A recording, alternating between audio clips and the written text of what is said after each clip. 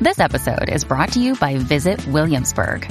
In Williamsburg, Virginia, there's never too much of a good thing. Whether you're a foodie, a golfer, a history buff, a shopaholic, an outdoor enthusiast, or a thrill seeker, you'll find what you came for here and more. So ask yourself, what is it you want? Discover Williamsburg and plan your trip at visitwilliamsburg.com. Another day is here, and you're ready for it. What to wear? Check. Breakfast, lunch, and dinner? Check. Planning for what's next and how to save for it? That's where Bank of America can help. For your financial to-dos, Bank of America has experts ready to help get you closer to your goals. Get started at one of our local financial centers or 24/7 in our mobile banking app. Find a location near you at bankofamerica.com/talktous. What would you like the power to do?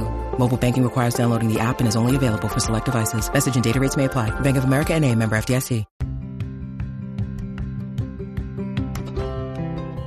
You're listening to Book Club Babes. Let's get into it.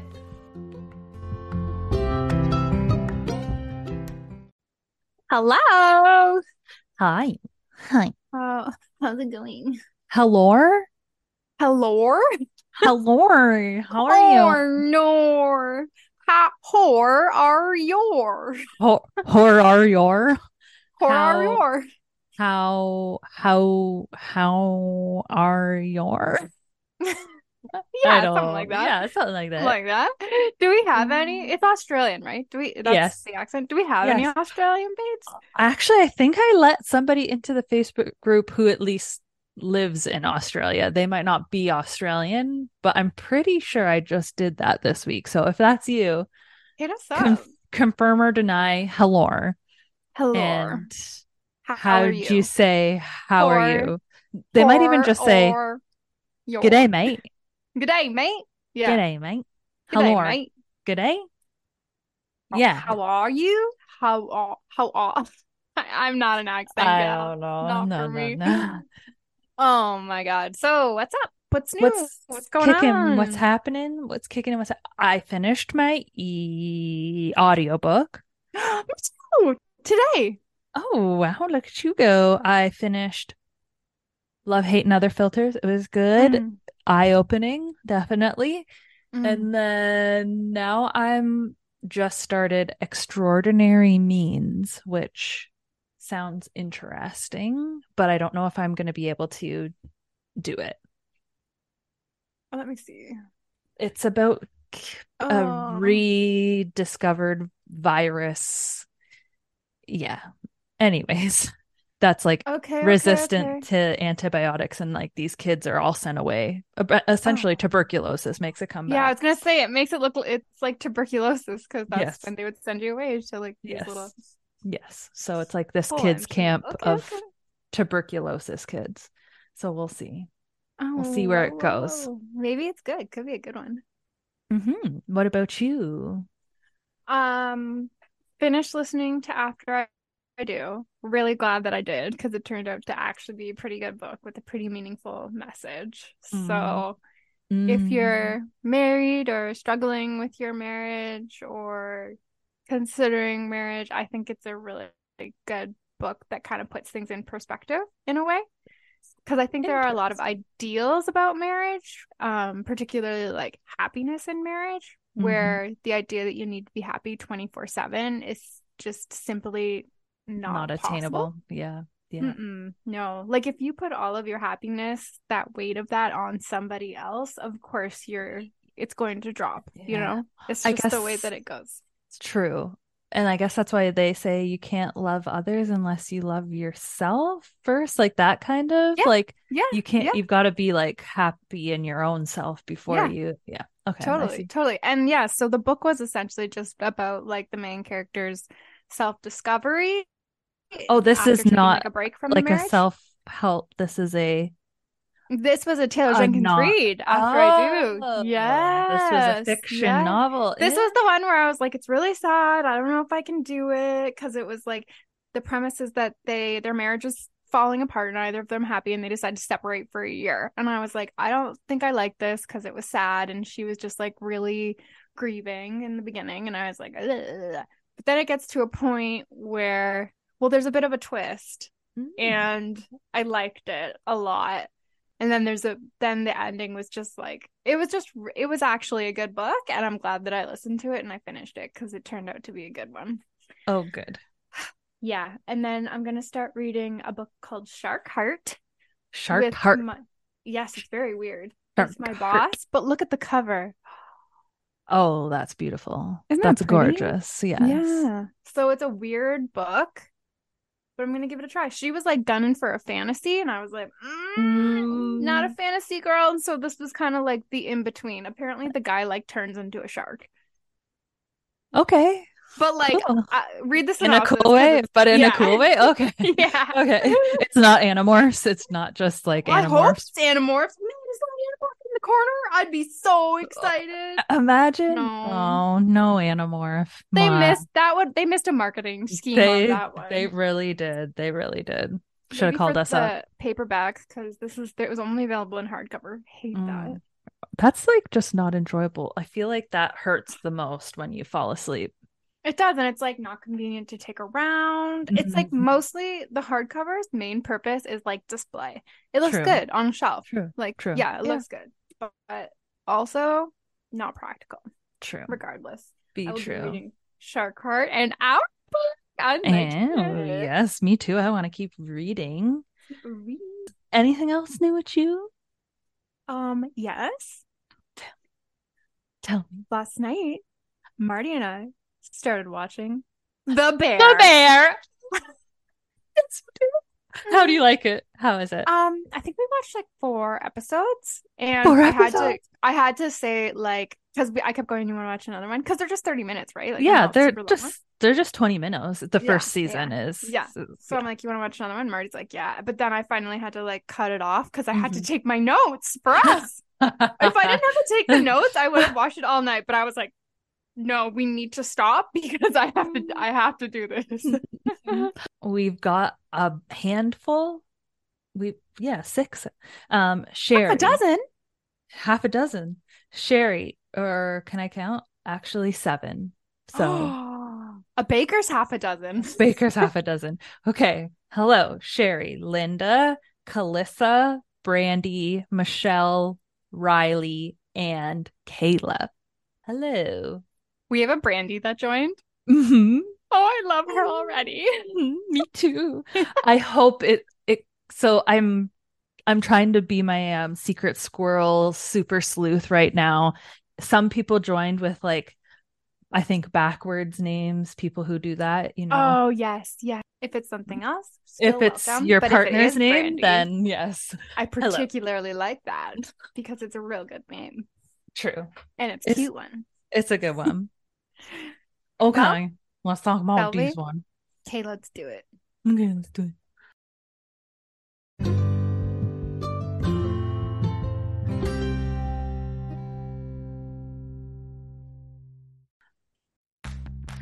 Are you ready to shop? Rakuten's Big Give Week is back.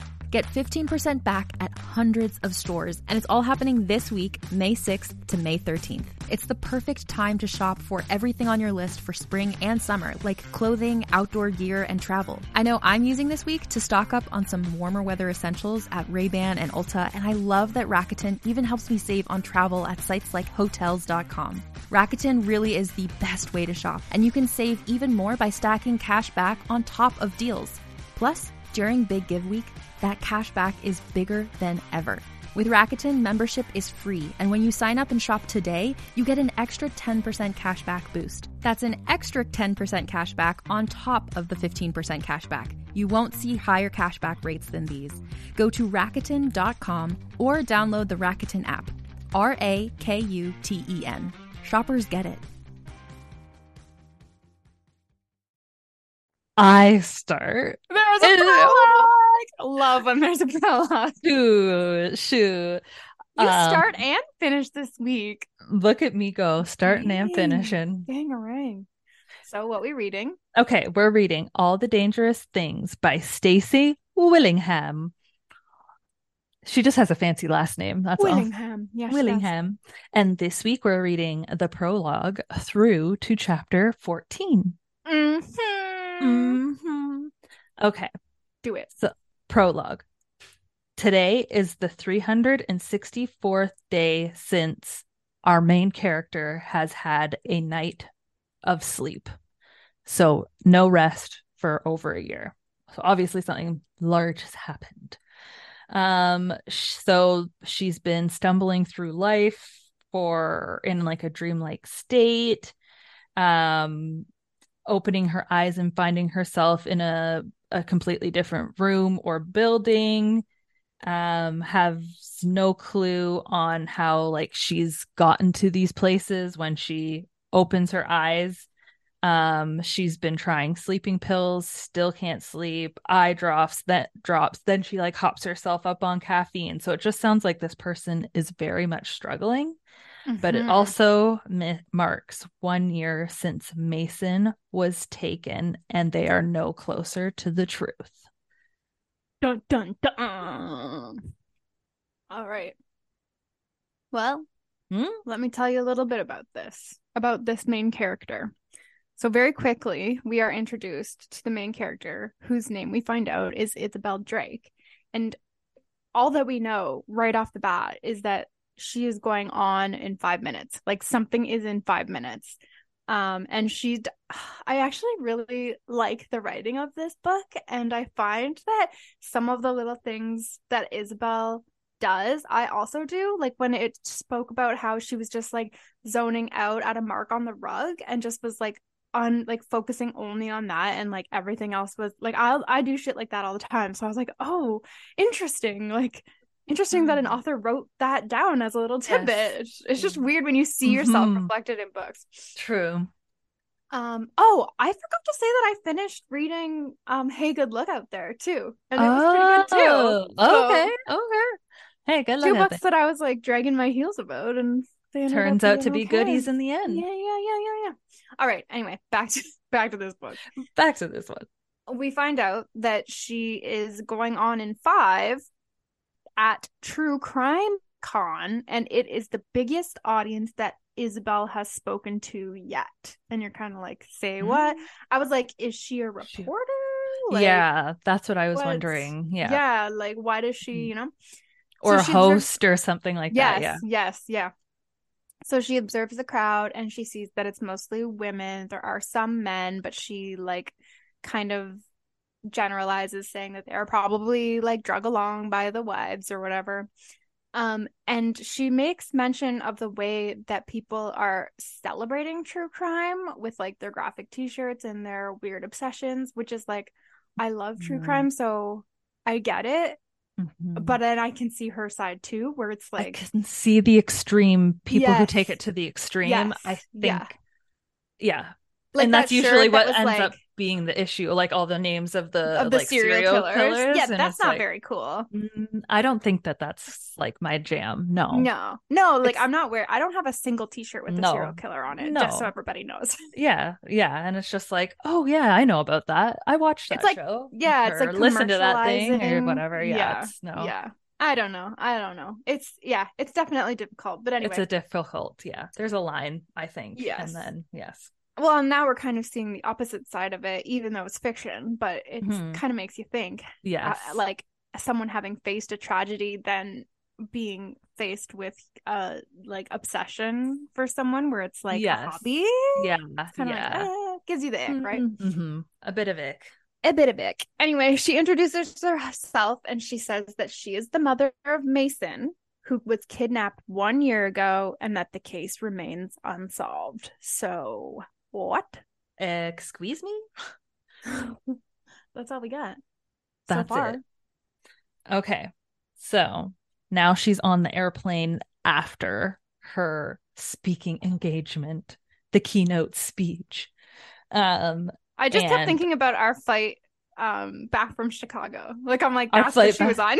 Yes. Yeah, exactly. Oh my gosh, I had the same thought. No way. Did you really? Yes. What? Oh, that's weird. That's okay. Funny. Well, it's probably just because it's like the last time I've flown. Yeah, same. Okay, so she's on an airplane. The seat beside her is empty. She's like, fingies crossed, everybody. I'm hoping it stays this way for the flight back. Maybe I'll even get some shut-eye in. And then she's like looking around the plane as you do. And she's wondering what all of these people's stories and secrets are, and how you will never, ever know. And you're sitting in anyways, that kind of fucked me up a bit. Just like they would never know or imagine what she is dealing with right now as well. And that she spent the whole day recounting all of it to like strangers. Yeah, I just kind of like made a note about the weird like people, like she's talking about the worst day of her life and like people are consuming it as entertainment. Yeah. So she's like kind of talking about that as well, and that she's, to cope with it, has like engineered this speech that's like completely detached from herself. And she like has planned it for like sound bites and what would be quotable and that kind of stuff, like to try and get more attention for her son. So she's trying to get her like single seat drink on, secret vodka on, and then some guy shows up and is like, hey, I need that seat, it's actually mine. Turns out he's from fucking True Crime Con. He's got his like fucking bag swag all over. And he's like, oh, P.S. saw your keynote. You're really good at storytelling. She's just like, actually, it's not a story. It's my actual real life. So there's that. And she was like, okay, phew, that comment should do, and shut him up for the rest of the flight. Cause usually people feel bad after that. But no, he continues and he introduces himself as Wayland Spencer, and he has his own podcast. She's like, not interested. See you never. Goodbye. And he's just like, well, here's my phone number just in case. We have solved a cold case in the past. Which is a very big accomplishment for a true crime podcast. Yes. And it sounds like they're like on the come up as well with this like little solving kind of thing. What's it giving me? Fucking that guy Vanished? Who cheated on his fucking what's wife. His name? It's a weird name. Up and Vanished? Payne Lindsay. Lindsay. Yes, and it's Wayland Spencer. Yes. Oh, I get it. I get it now. Yeah. Okay. All right. Now did he do Up and Vanished? Yes, he did do. Yes. Okay. So he's like, gives him the card, and he's like, P.S. By the way, with a podcast and how it works is that you'd just be telling me the story, then it would go out to 1 billion people, not like you having to go to a bunch of speaking events. Just P.S. Put that in there. Goodbye. Which is like that was one of her like kind of thing, like having to go up in front of all these people all the time just to get her story out there. Interesting. Okay, so she gets home at 2 a.m. and somebody is there to greet her, and it is her puppy Roscoe. Oh, Roscoe the pupper. I swear to God, if this dog dies, I'm gonna be pissed. So if anybody reads it, God, please let us know. Yes, I'll skip right over that. She's had Roscoe since he was a puppy. He's not a puppy anymore. He's a full-on doggo, but I just call all doggos puppies. Oh, they're all puppies. They're all puppers. Puppies. Okay.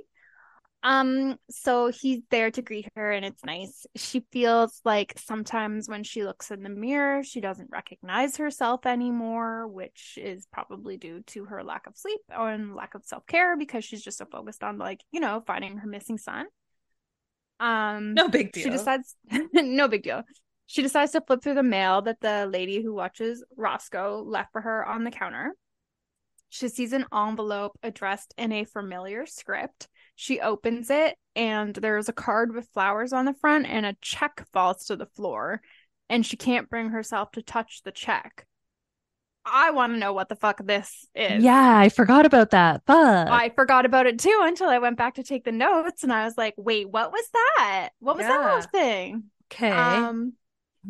Clue. Thank you. And it's like, we know that it's right before the anniversary, but who would send a check? I'm wondering if her parents are bad mom, bad dad. What would they be sending a check for? Like that's their way of being like, here, everything's okay. Money. Oh, money. Oh, right, because she did grow up wealthy.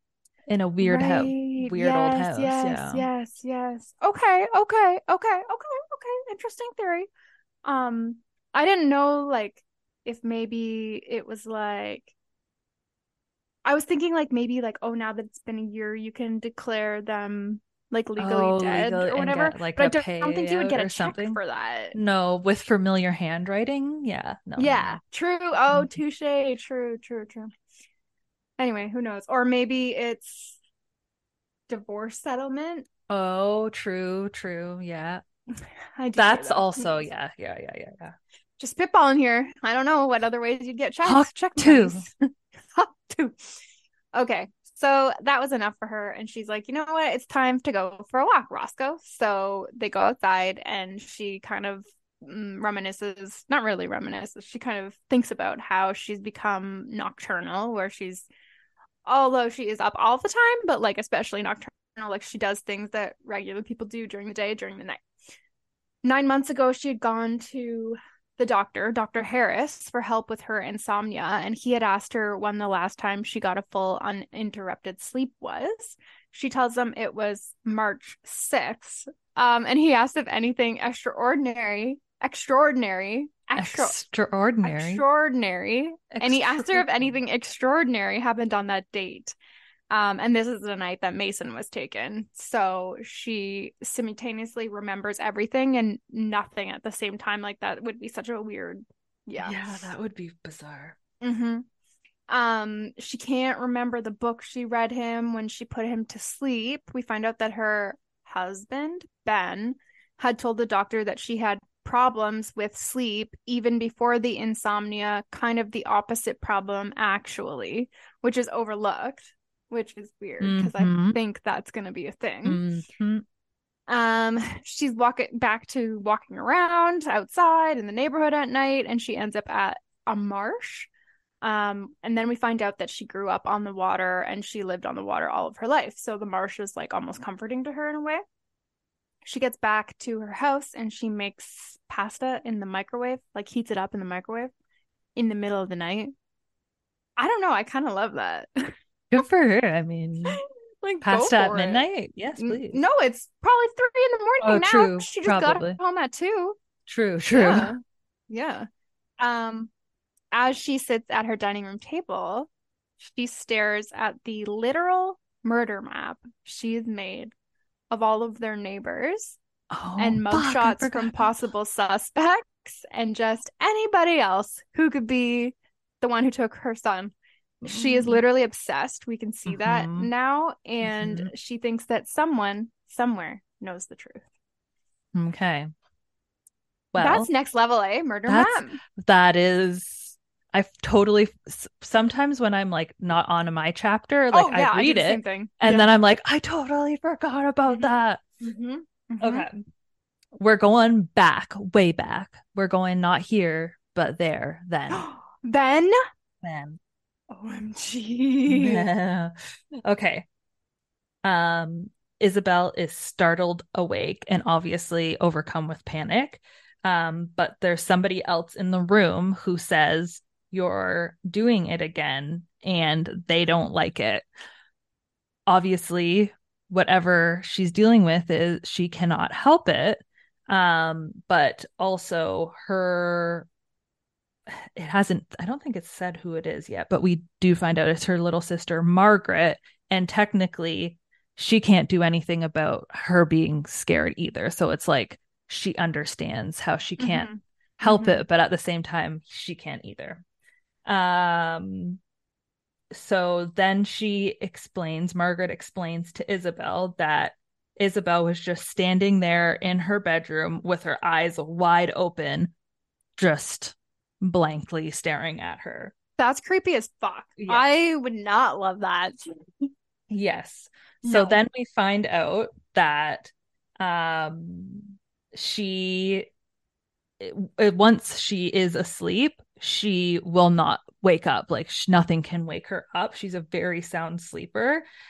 She even slept through a fire alarm and subsequent fire one time, and then just like woke up outside, like standing watching the fire or something like that. Oh man. Hey, yes. That's like Carmy. Mm-hmm. When he was cooking on the stove in his sleep. True. Yeah. This is imagine that. No. Imagine waking up to yourself fucking cooking. Like that is so scary. No. I don't like sleep things. It freaks me out. Okay. Does Justin ever sleep talk? Sometimes, yeah. Does that freak you out? A little, yeah. So I usually am like, okay, I'm gonna go to bed now. Goodbye. No, you need to start engaging with him. It's so fun. You can get some juicy juicy details. Oh my gosh. Isabel's question to Margaret is then like, if you're scared of me, why did you come into my room and sleep with me? And her response is just like kind of heartbreaking, because she wouldn't go to like her mom. She's just like, that's what I do when I'm scared. Is like I go to you, even though she was the one who scared her. I'm like, oh, it's like, yeah. Okay. So that's why I was thinking maybe bad mom, bad dad, but she does seem fucked, like from what we get later on too. True. Like kind of absent, except for when she wants to be around. But interesting. So obviously Margaret, as would be as a 6-year-old, is full of questions. She's wondering like, how much longer is she going to be like this for? Obviously Margaret doesn't know, but she's told that she'll grow out of it, which I'm like, is this like a inkling for and then she just hopes that it's soon, because she knows she sleepwalks a lot. And she apologizes to her sister and promises that she's not going to hurt her. And I also circled that and starred that, which I'm like, because something happens. Yeah, because where is she? Exactly. And then as she's getting up for the day, she notices a trail of dirt leading right to her bed, and she's hoping that Margaret won't have noticed it either. We're getting set up on some history, some background details. All right, okay. Fucking Isabel is obviously exhausted, and she survives on coffee and often wonders what it would feel like to be tormented in terms of like isolation, sensory deprivation, or waterboarding. I think she's thinking that it probably feels pretty similar to like going almost a year without sleep. Well, yeah. Oh God. She sits at the table and opens the envelope that contains her fee for the keynote speech that she gave the night before. And what her fee is the full attendee list. That is what she requires from every time she does one of these. She does not charge them money. She just wants the attendee list. What she does with that is, well, one of the lead detectives once told her that, quote, criminals often show up at public events like press conferences and memorials as a way of reliving the rush. So she looks up the entire list online. I feel like she takes that like one little grain and is like, that's my personality. Yes. Totally. So she looks them up on Facebook. She looks them up on the sex offender registry. She's also looking for childless women or any kind of men who set off alarm bells in her. She is looking for a needle in a haystack, like absolutely. But I guess it's just like idle hands, right? Yeah. Like she can't. True. She needs to be doing something, and this is her way of feeling like she's doing something. Yeah. Ben shows up. And we find out that he's come to check in on her because today is the 1-year anniversary of their child having been taken. He comments on how she still isn't sleeping based on how she looks. Cool. Rude. And she reminisces on how it all started, how she had wanted to be awake when her baby came home. That's how her insomnia started. And it just never happened. So she just never fell asleep. He asks her what the fuck she's doing with the keynote address that she gave. And she tells him that she's trying to keep the case alive. they get into a bit of a fight because he's like, you need to move on, and she's essentially like, how have you moved on? You don't even care about it anymore. And he's like, don't you dare say that. Just sounds like there's a lot of big feelings. Don't you dare. Just like big feelings that neither of them are like, it's almost like big feelings and they don't want to be vulnerable with one another anymore. Mm-hmm. So it's like this like because they can't see eye to eye, which like makes sense. I feel like when something happens to a child, it usually goes one way or the other, right?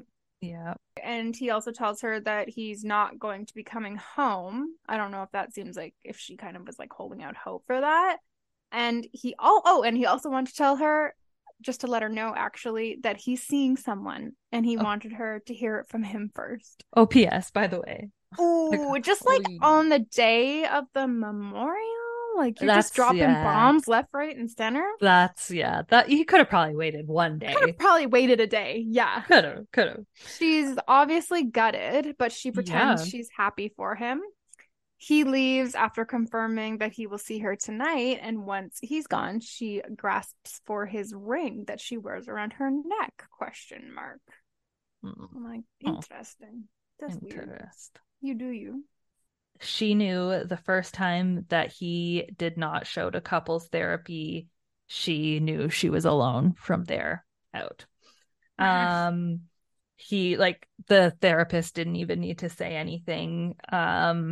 He just said that like some relationships are some after like people experience a missing child, some relationships become stronger, but most don't make it. And she had always wanted to be in the some. We find out that Ben is a realist and he coped by bowed his head and just like swam against the current and eventually accepted defeat. And then it took everything for him to keep going. It's not that he was like heartless, but like he accepted reality essentially. Izzy, on the other hand, was bringing him down, and she said like she was drowning him essentially, and eventually he decided to save himself, and now they're part of the most. They barely made it 6 months, and she's like, I understand we didn't have a traditional trajectory in our relationship, so okay. But they were together for 7 years. She felt like 6 months and you're gone. So then, this is how they met. She calls it fate because she happened to be like 3 years out of college and she had just moved to Savannah, and she's got this new job at a magazine called The Grit. And she decides she doesn't want to be alone anymore through the week. And she goes to an oyster bar and then ends up spilling her beer on a random stranger. But he's like, also, it's all good, but please put the oyster knife down before you stab me as well.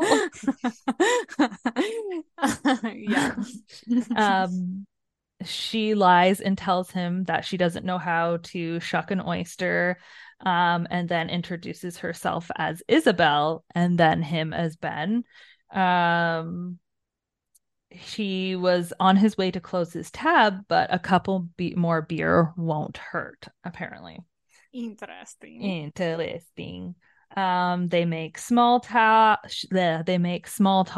Mentions that she has a little sister, but he doesn't need to know more than that, which is interesting. Question mark. Yes, asterisk. She tells him that she's a writer at The Grit and she's so excited, and it's been her like childhood dream. Looking back, I just like wrote a little note that said cringe. So she's like kind of going on. Sounds like she's kind of like not trying to keep the conversation going, but she'll like spew small talk. Well, she's also just moved to the city where she doesn't know anybody and hasn't like spoken to someone in a while, right? Yes, so she's probably just like, I gotta get my words out. Yeah. As for Ben, he says, "You could say I'm a writer," but leaves it at that, which I'm like, how mysterious. Yes. So essentially she's like, oh my God, a writer too, gorgeous and a writer. What are the odds? So now she's like enamored, she's obsessed, and she decides that it's the right time to kiss him.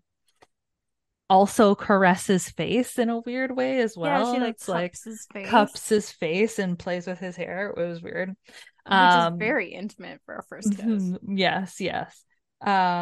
She's just like, sorry, BRB. But when she comes back, Ben has left the building and she realizes that he was not kissing her back. He was stiff as a board.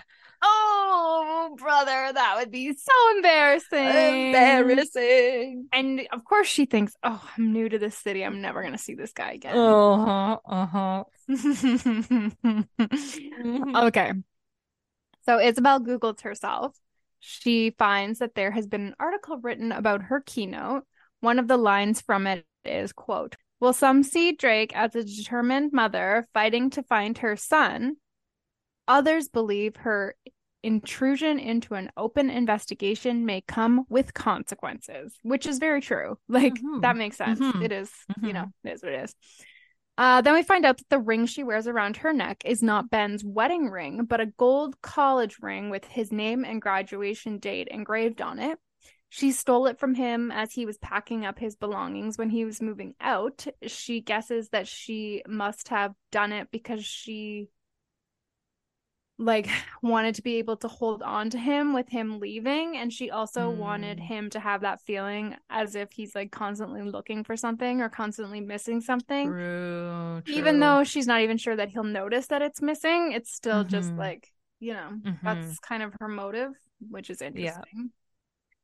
She skips most of the article and goes straight to the comments, which I'm like, yes, girl, from my own heart.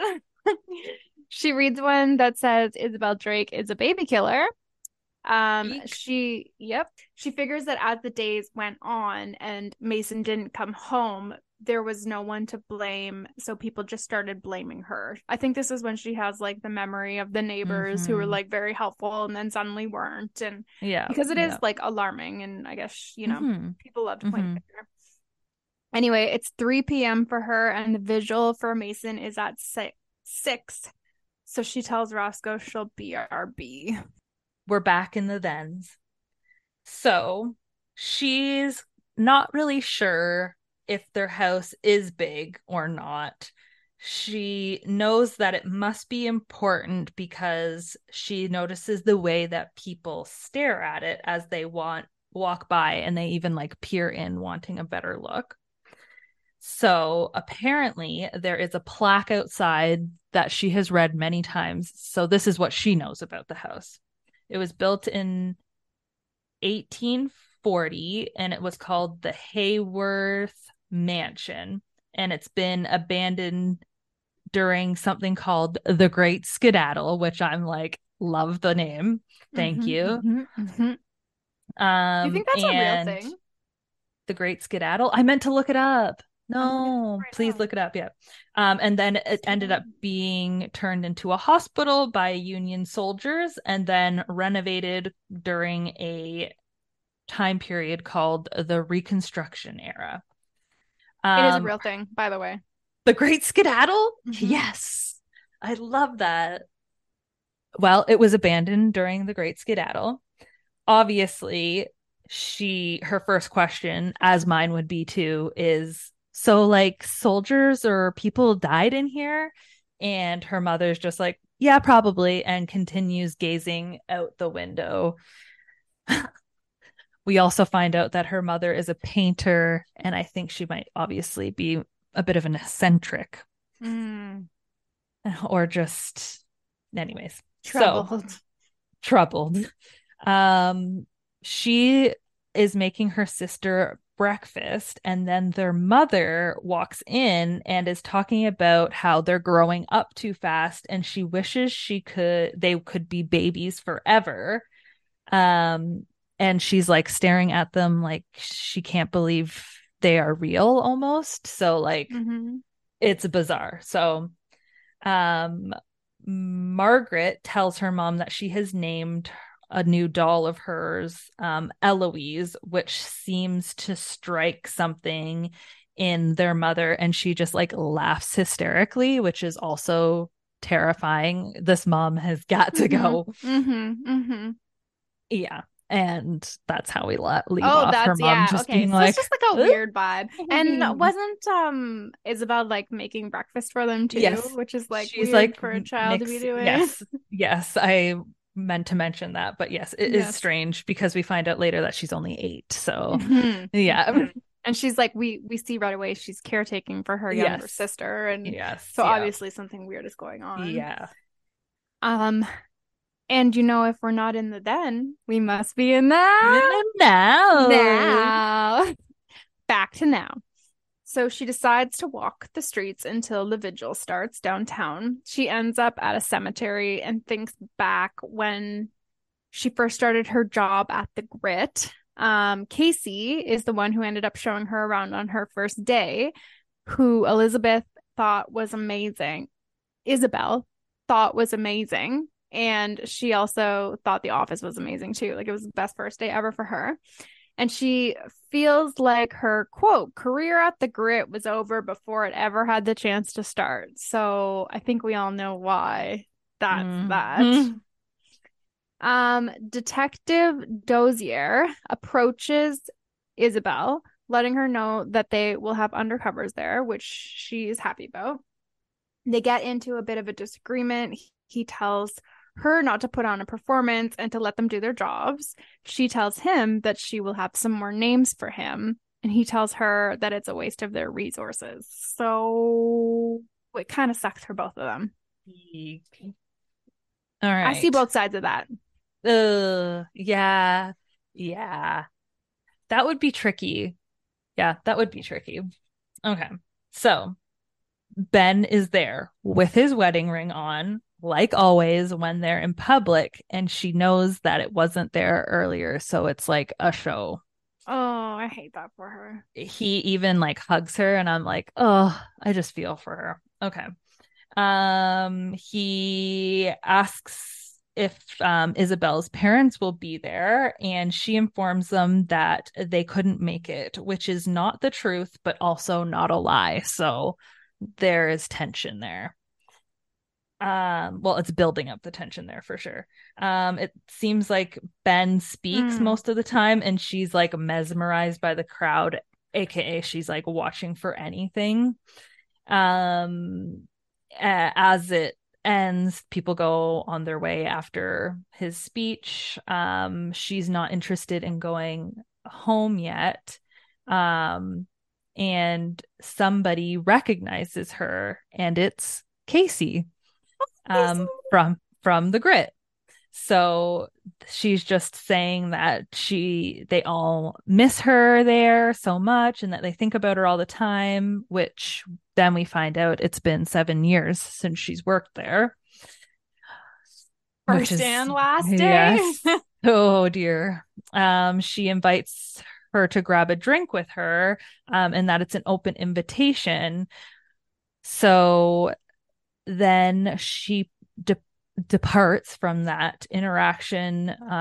Casey says, you don't always have to do this alone. It's okay to ask for help, which is interesting because they don't seem like close friends, but she gives some interesting insight. Yes, true. All right. So with that, Isabel gets up and walks across the street into the cathedral. She's not really a religious person, but she thinks it'll be a good place to think. Hopefully it's fucking quiet in there is what I'd be thinking.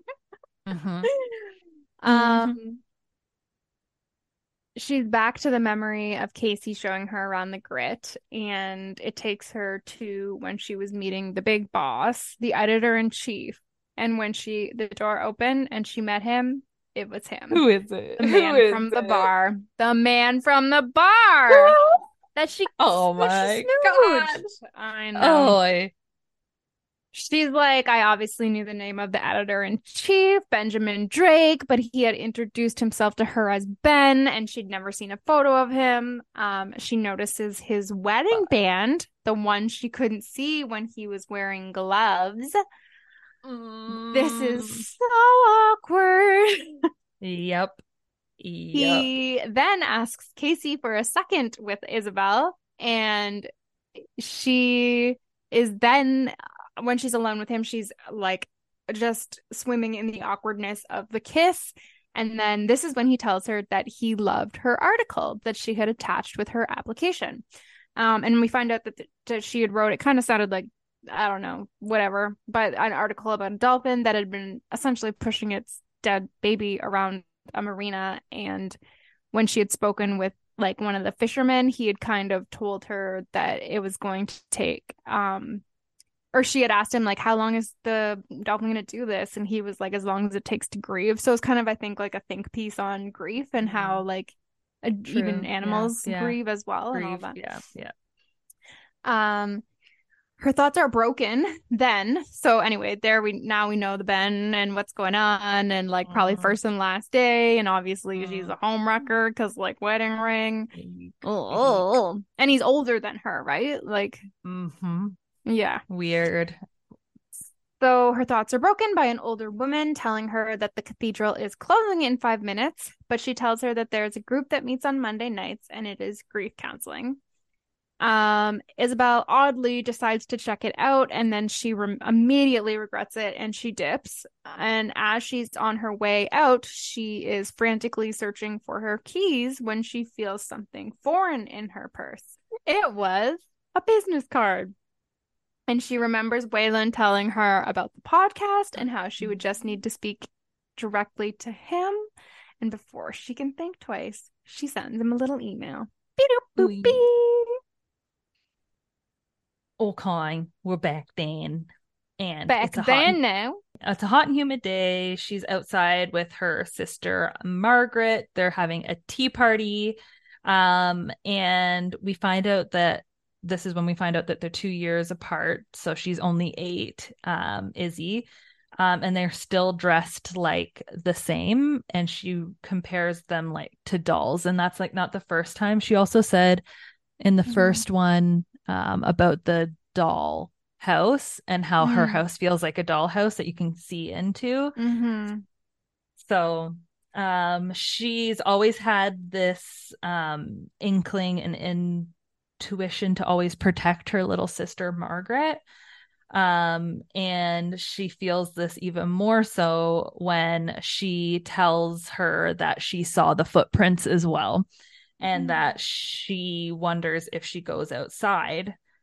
Izzy doesn't know, so she tells her that she guesses that she goes outside, and obviously there's a back and forth. She wonders like, what does she do outside, and why can't you sleep normal? All of these questions are valid, and there's I don't know. She doesn't have any answers. And then she is wondering if it's because of what happened, and they're not supposed to talk about this. So then she has like a flashback to her dad pacing in the hallways with booze in hand. And her mother is like sprawled on the bed on white sheets that are staining red. Interesting. I totally forgot about that. Yes. Obviously, they're not supposed to talk about that. And then her sister just tells her, her little sister tells her that she thinks the house is creepy and that she feels like they're not alone in the house. She tries to be brave and protect her sister and tell her that it's just her walking around because she feels like she can't tell her that she also gets the same feelings. That Weird. There's someone or something trying to warn them or scare them. She just tells her sister to try not to worry. Yikes. Don't like that. Don't like that. Okay, back to now. She tries to get some sleep to prepare, but ends up to prepare for what? Preparing to meet. Oh, Waylon. yes, Gaio. Yeah, Gaio. Wayo. I should have written that. Okay. Well, a boom, boom, boom. Everybody let me hear you say well. Well. Well. Well. A boom, boom, boom. Let me hear you say wayo. Wayo. Fuck. All right. So she tries to get some sleep to prepare for her meeting with Wayo, but ends up scrolling back to the True Crime Con article that she had been reading before. So she checks for new comments, and we see one that is not the one that she's focusing on, but the one that I'm focusing on, because it says, so we're just going to ignore this woman's history then? Her past, question mark? And I'm like, excuse me, tell us more. But the one that she focuses on is from someone who's written, he's in a better place. For whatever reason, she's just like, this gets her attention, and she sends the article to Detective Dozier and asks if they can trace the IP address. She's like, whoever this is must know something. I don't know about that. She arrives early to a corner bistro called, I should have figured it out, it's French, I think. Framboise. Yeah, there we go. Framboise. Framhoom. Waylon arrives. It is awkward, and they kind of like exchange pleasantries. When he asks about when she was growing up, because now he's like, all right, let's tell me everything, sort of thing. She tells him that she prefers not to talk about it. So the past is something that she does not want to discuss, and I'm obviously dying to know about. I gotta know what's going on. I gotta know. He asks her to go through the night that Mason disappeared, and she does. She says she put Mason to bed around 7 p.m. She read to him. She turned on his nightlight, blew him a kiss. Her and Ben had stayed up that night watching TV. They had a couple glasses of wine each. She checked on him at 11 p.m. and then went to bed herself. They didn't hear anything in the night, and that she used to be a very heavy sleeper.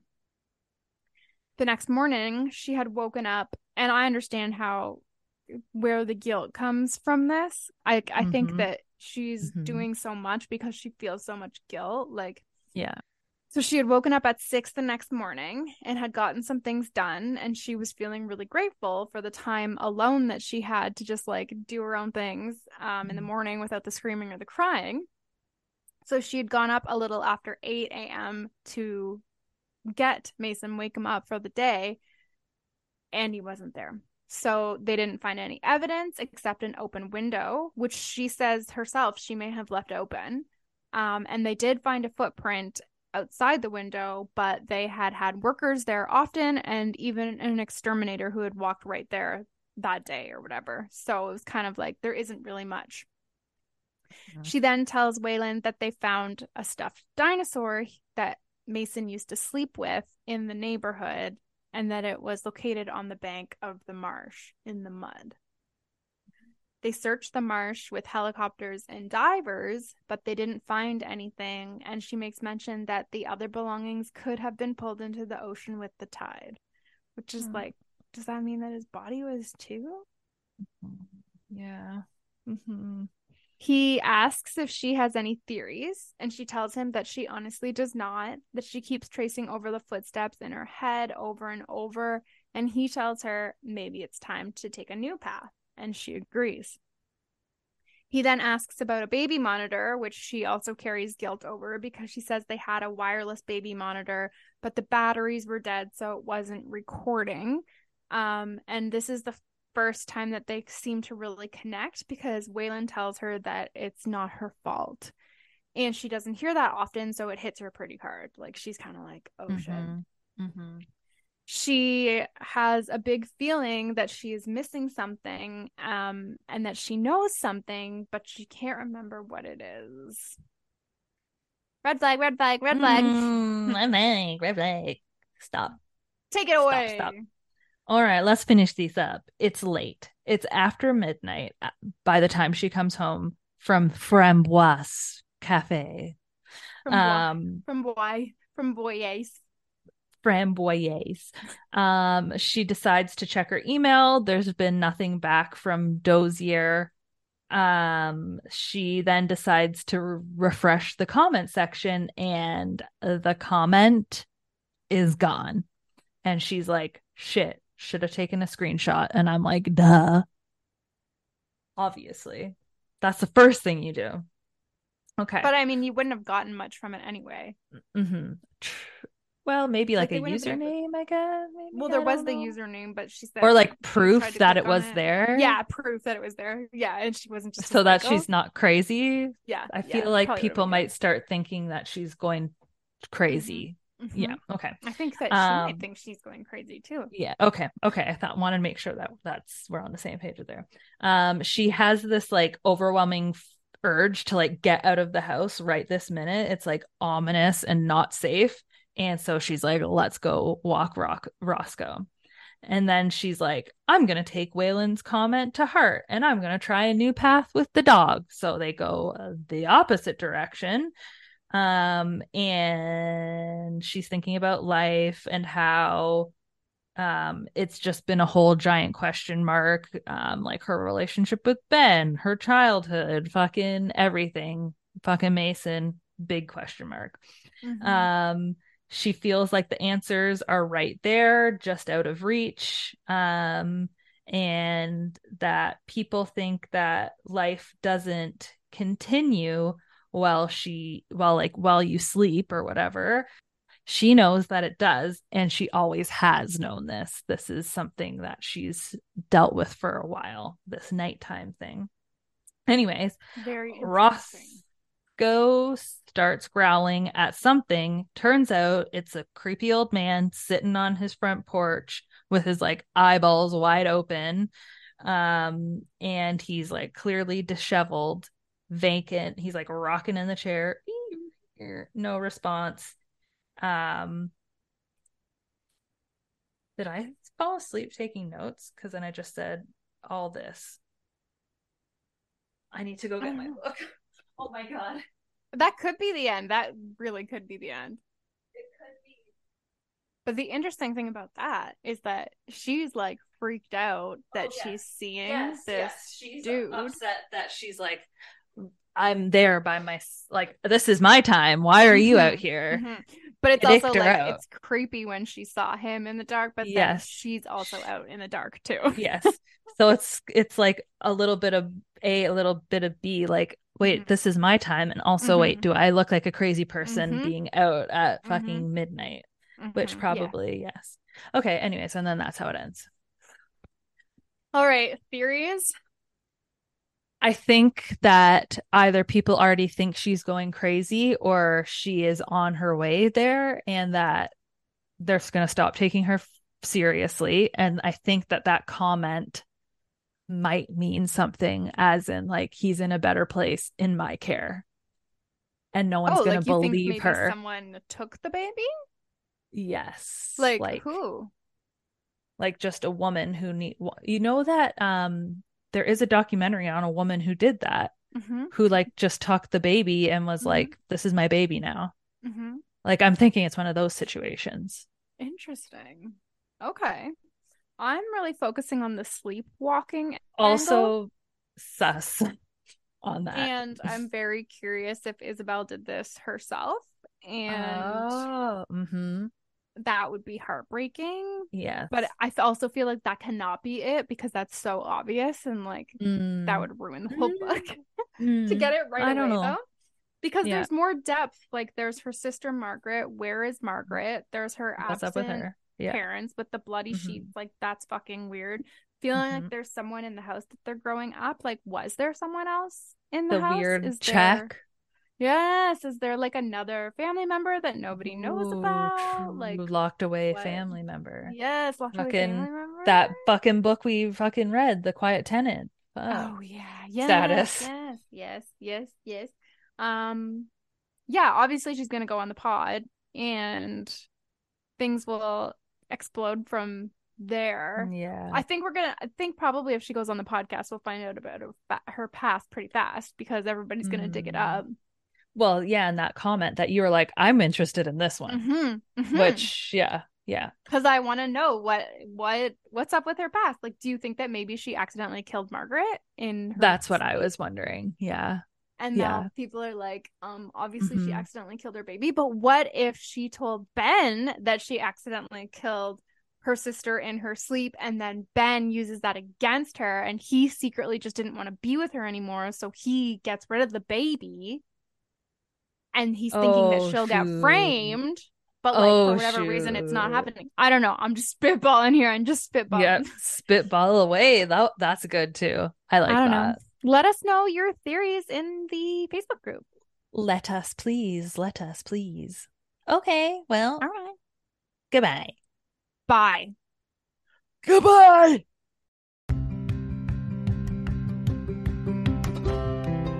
Thank you so much for listening. Please join us over at the Book Club Babes Facebook group for book discussions and to make your book recommendations, or on Instagram at bookclubbabes.pod.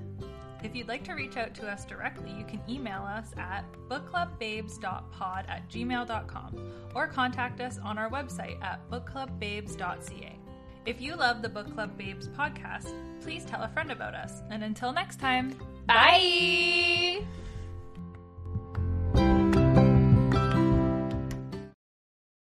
Hey there, this is Justin Bartha. I made a funny new podcast, King of the Egg Cream. It has the greatest cast in the history of podcasts with actors like Louis Black. I'm torn by my feelings for two women. Bobby Cannavale. You can eat it, or if someone hits you, you can put it on your cut. Melanie Linsky. I wonder what these marvelous things are that look just like boiled chicken feet. Jason Ritter. I can break things and pick locks and kill people. Michael Stuhlbarg. The whole point is to inspire people that they should make themselves better. Ari Grainer. No, don't whet its appetite. What are you, an idiot? Me, Justin Bartha.